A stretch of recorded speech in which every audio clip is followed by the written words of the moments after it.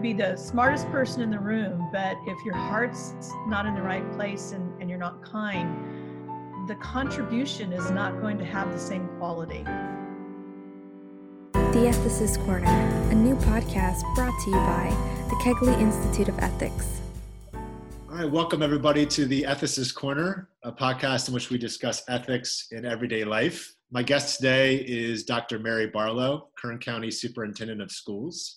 Dr. Barlow is also a CSUB alum and a founder of the Kern River Valley Collaborative, a network of county, private, and nonprofit agencies dedicated to delivering direct medical, dental, and social services to Kern River Valley children and their families. Dr. Barlow, welcome to the Ethicist Corner. Thank you so much for having me. Dr. Barlow, for those who don't know, could you tell us about your background? Where did you grow up and where did you go to school and get your education? Sure. So I grew up mostly on the East Coast. I was born in Massachusetts on an Air Force base, Hanover Air Force Base, lived in Connecticut, and then my father and family moved a lot. So I lived in Kentucky and California, and a little bit of time in Texas, and then back in California and different parts of California. So I genuinely had a great experience in terms of learning different parts of our country, our beautiful country. Interesting. And so how did you get into education as a career? When did that interest start for you? Well, when I was a young girl, I was the oldest of four sisters. And so when we would play, one of the things that I would end up playing is teacher.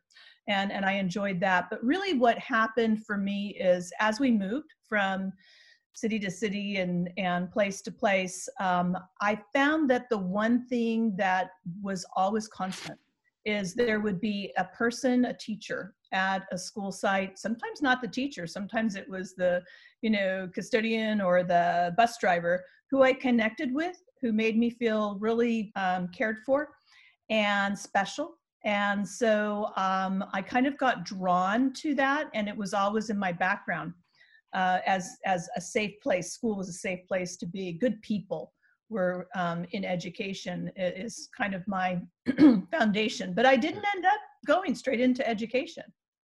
What career did you start in? So I started working in business. I worked with AT&T and then Pacific Bell, and I was an account executive down in Southern California. Enjoyed that very much. And then when we moved to the Kern River Valley, and my husband was transferred to the China Lake Naval Weapons Station, it became apparent that I could not continue in that line of work. There just wasn't as much large industry as what I had been working in the past. And so I kind of retooled, had twins. And at that point, we had three boys then at home. And I decided to go back to school. And there were really two things that interested me deeply. One was psychology and the other was geology. Both fit within, the kind of Kern County needs for employment. And I enjoyed the psychology. I worked closely with Dr. Carol Ropp and operated some of the Human Core program for a few years. And then as I ended up achieving the bachelor's degree, I realized I wanted to get back into the field and work with young children. I felt like that was a better route than becoming a therapist. And so I ended up going into education. And so as a classroom teacher, what was the age group that you were working with? So I started off with special education just as a substitute and enjoyed that. But found that I was drawn toward really middle school kids. My first opportunity was as a first grade teacher out at South Fork Elementary School in the Kern River Valley, and then moved to a 3-4 combination. I loved that. And then I ended up over at the Kernville Union School District in the 3rd grade classroom. And I did that for a couple years. So in terms of actual classroom experience, it was about 5 years, and it was primarily in the elementary grade levels. Okay, yeah. So, and so after that experience, of course, you rise to the ranks and now you're the superintendent of Kern County Schools. And so this is a really important leadership role for education in our community more generally. I guess the first question is, did you envision that for yourself when you were a classroom teacher, or was that something that, came about gradually or organically for you? How did that happen? Yeah, absolutely. I did not ever imagine being in this seat. And I would say I'm kind of more of a reluctant front leader. I am kind of a person who likes to bring people together and problem solve. That's kind of my forte, if you will. And so when I had noticed in the Kern River Valley that there were a number of students who had needs that were not being met, we started doing a lot of work around doing some deep analysis of the needs of the children of our community and the parents and the families and how to better support them. And that's how the Kern River Valley Collaborative was born. And then from that, I did that for about 5 years, led that collaborative, and it grew very, very quickly. And I believe the leadership there is still keeping it intact and meeting a need. But then I was recruited to be the superintendent of the school district up there, the Kernville Union School District. And I found that what was really important is bringing people together and making sure everyone's voice is heard. And that was something that it just seemed to come naturally to me. Mm-hmm. And I think it was really helpful in creating the opportunities that then were open to me. And so in almost every case, I was asked to apply for or consider taking on a new post, whether it be as the superintendent at Kernville, later at the county office in the role of deputy of the FICMAT, Fiscal Crisis Management Assistance Team, and then gradually throughout the different roles at the county office until appointed as superintendent in 2017. That's interesting. So my training is in philosophy, and Plato in the Republic talks about the true leaders are the reluctant leaders. They're the ones who don't want to lead. It's good you're in the role you're in for many reasons. So obviously you're in this leadership role. This podcast is produced by the Kegley Institute of Ethics. We're interested and committed to ethics in our community. What are some ways as a leader that you try and make an attention to ethics prominent in your organization? What are some strategies or approaches you've used as a leader? So certainly it's always what is the most important issue of the day, which is mm-hmm. students. How will this impact students? That question is part of every consideration that we have. And I believe that the most important thing we do is ask others, how are you going to assist with ensuring that students are first and foremost in whatever it is that you're proposing. Very important to include the voice of others. And I've mentioned that it's one of the first things that we do is ask, what are you as an individual going to do to ensure that when we are completing a strategic plan, we are in fact including all voices in that strategic plan so that everybody feels like, they own it, they own a piece of it. So that's just one of the ways that we do that. That's interesting. It's kind of, I can relate to that because I think, as a community focused institute, we often think about trying to do programming that's reflective of the diverse community in which we live. And we want people's voices to be heard and then to be reflected in the programming we're doing. But I've also found that it's not so simple as just saying, sending out an email or doing a social media post that says, tell us what you want to do, or let me hear your voice. You have to kind of cultivate like those types of connections. And are there ways or aspects that you use as a leader that you think are effective in making people feel comfortable to express their voice about things they want to see or in your organization or in the community or your teachers, however you want to interpret that? Yeah, so I think one of the things that has been helpful is setting the stage, kind of creating a container, if you will, that's safe and making sure that we record what people are saying, whether it be on paper visually so that they can observe that you're listening, or whether in conversation, really, keeping eye contact and, Yeah. and, modeling that, you really are engaged and you're doing some active listening. Not trying to in any way diminish anyone's role or value. We set a set of norms and they're posted everywhere in our office. And those norms say things such as assume positive intent. Mm-hmm. Assume that assume positive intent. Everyone's voice matters. Mm-hmm. And it doesn't matter what your position is, what your title is. Your voice matters, and what you have to say may be even more informative to a better decision than a person who sits in the top seat. And the reason for that is you're closer to the issue and you have more information about it. And your different perspective can assist us in then, making the best decision. And so it's really going ahead and valuing everyone's voice equally. And I think if you say that, and if you express it and you say it enough and it's around the office and then you practice it and you model it and you show your other leaders that this is important, it becomes part of the culture. So when we have folks in our office who come on board, new leaders, one of the first things we have them do is go around and meet other leaders and really interview them and find out what it is that makes our office special. And one of the things that we find often said is that if you're a person who's going to come in and believe in hierarchy and that, there's like more knowledge in one position than another or more wisdom in one position or another, you're probably not going to do well here, because we're all hands on deck and roll up your sleeves and treat everybody with respect and with dignity and with value. And so, we're just honest about that right up front, especially when we're recruiting leaders.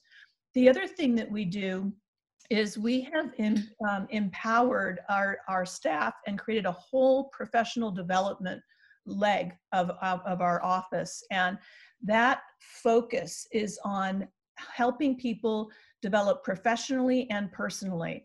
I had the advantage of that when I was at Pacific Bell. They invested heavily in me. And since then, I've just really spent a lot of time on continued personal and professional growth. Mm-hmm. I think it's really important. And so we are asking everyone to spend at least 40 hours a year on personal and professional growth. Mm-hmm. We provide many, many opportunities. We've built out a division to support that. And we believe that it's part of just the human experience and improving the culture of where we work. Yeah, that's a really fascinating answer. I mean, I'm hearing, discussion of creating an ethical culture and also investing in the people that you're working with and helping them to continue to grow as not just employees, but as people, right? And yeah, that's really fascinating. So are there other exemplars or leaders that you encountered in your life who helped you develop these ideas or helped you kind of envision who you wanted to be as a leader? And if so, who were those people? It was funny that when I read that and I thought about it, my father was very formative in who I became. Both my parents were.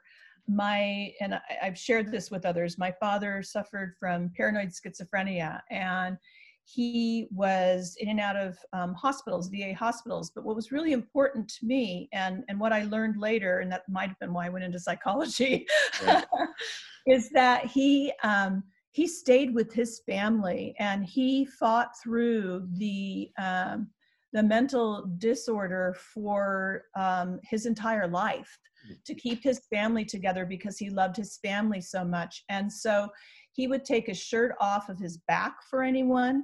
He was always about kindness. He was about being humble, hardworking, and recognizing and respecting everyone's voice. So I just really appreciated that about him. Mm-hmm. My mother was just one of these people who she passed away at 46. I was 26. She kept the family together. And when there were difficult times, she would find ways to find the positive and give us hope. And I think that's really important. When you think about like right now, what's happening, The most important thing is that you always have this positive, hopeful outlook, so that you're looking at the possibility and what could be, rather than focusing on what's not working and what is giving you challenge. Right. I've been thinking about that too. And there's so much great work coming out of your office to try and support students and teachers during this time and our community more generally. How has this, COVID-19 crisis, how has that challenged you as a leader, and kind of what are, I know there's probably many answers you could give, but what are some of the ways that you and your team have tried to respond proactively to this crisis? Sure. So the challenge is actually, I would say, is the immediacy of how we need to operate and respond. What we are fortunate to have had already is an established relationship with a lot of our 47 school districts, our partners at institutes of higher education. And so what we've been able to do is reach out through those established communication channels, through something called the Current Education Pledge, and just lean heavily into the fact that we've already established that trust. So we're able to move more quickly to mobilize forces to address those issues in the governor's executive order, but more importantly, our moral obligations as educators to the children of Kern County. So you might know there's 190,000 TK through 12th grade students. And importantly, in Kern County, we know that 30% of them live in poverty, and 73% are what is considered socially economically disadvantaged. So immediately we determined that if this was going to be a long-term issue, we needed to move toward a digital platform and distance learning. We were able to leverage that, create task force across several different areas of operation that we felt would be critical to provide distance learning, to provide continued food service and security for families and safety, and then childcare. So those three areas were the ones I would highlight today. There's many more, but in terms of the task force, leaders from across the county, particularly leaning on some of the larger districts that have the larger number of staff and sometimes expertise, such as Kern High School District, Bakersfield City School District, Panama and Greenfield, came together with KCSOS, and we brought our talented people together, and some of us got out of the way of those talented people Right. and let them put their creativity to work. So our job was to bring them together and then reduce any barriers so that they could put their creativity to work. And what they did was absolutely phenomenal. In 72 hours, this group of talented educators created a whole new educational platform for students across this county. And it wasn't just in English language arts and mathematics. It had English language development in there for our English language learners. It had universal access for students who perhaps, have different abilities. And they've expanded now into social sciences and science. And it's really exciting. And then Anthony Davis, who's in charge, and that was Dr. Lisa Gilbert under her leadership, and Dr. Rob Arias. And then Anthony Davis in our office started working on accessing right away as many Chromebooks as we could get, and through every connection, and as many MiFi hotspots and cradle spots to activate our buses around the county so that we could have mobile MiFi, as well as activating our bus loops. So when students arrive and pick up their lunch and their breakfast for the next day, they can also download their lessons. And, I think that type of action and that creativity and that around the clock commitment that they had to make this happen, and the leaders, is just, it's emblematic of who we are as educators and as Kern County. Our very best has come out as a result of this. Yeah, it's interesting, because it seems like you see that when in times of crisis like this, there's obviously the challenges that you face, but it also provides these opportunities for ethical leaders and people to step up and serve their community. And you just see that happening again and again and again, including the ways you're talking about. I mean, one thing that strikes me in your response is just the scale of the organization that takes. You're talking about 190,000 students. You have teachers. You have not just the intellectual needs of students, but the emotional needs, the nutritional needs. How do you organize that scale of an effort? I mean, it takes so many different pieces to be working together. You're at the top of this organization. I know there's probably not a 1 minute answer to that, but for those in other organizations that are trying to learn lessons from you, where do you start? We created task force, and we created opportunities for leaders who were already in the organization to self-identify and then create their own teams. And so it really is about setting the vision, giving them an idea of what it is that we want to achieve. And let me tell you, most of the time they do even more than what you could dream of. And then taking away the barriers. So regular communication is also important in order to know what those barriers are. And then continuing to encourage and feed ideas and prop people up when they, become exhausted, quite frankly. What's been really helpful is having that type of systemic organization already in place, but then activating it and empowering people to go out and make those calls and those decisions and backing them up when they do so. We had to open up our reserves, and we had to make some big choices about how to expend funding. We put $6.5 million into these Chromebooks to make sure every student that does not have a device has a device and has connectivity. We had to work with all of our school districts to ensure that every single kitchen could operate at maximum to be able to deliver 220,000 meals a day. And if you think about that and the scale of that across 8,000 square miles, right? It's that constant communication and that in trust that we have developed in one another, that we are able to scale it out. Kind of a final question I have here, and you've already answered this in part by laying out some of the ways that you've organized your team in these different teams, but are there any other kind of lessons that, maybe that you have in mind now in this part of the process that maybe you didn't know maybe on day one that you think for other leaders, here's a lesson that you might think about, kind of applying to your organization and your team? Well, the one thing I would say is it's really underscored the importance of relationships, and relationships are born over time.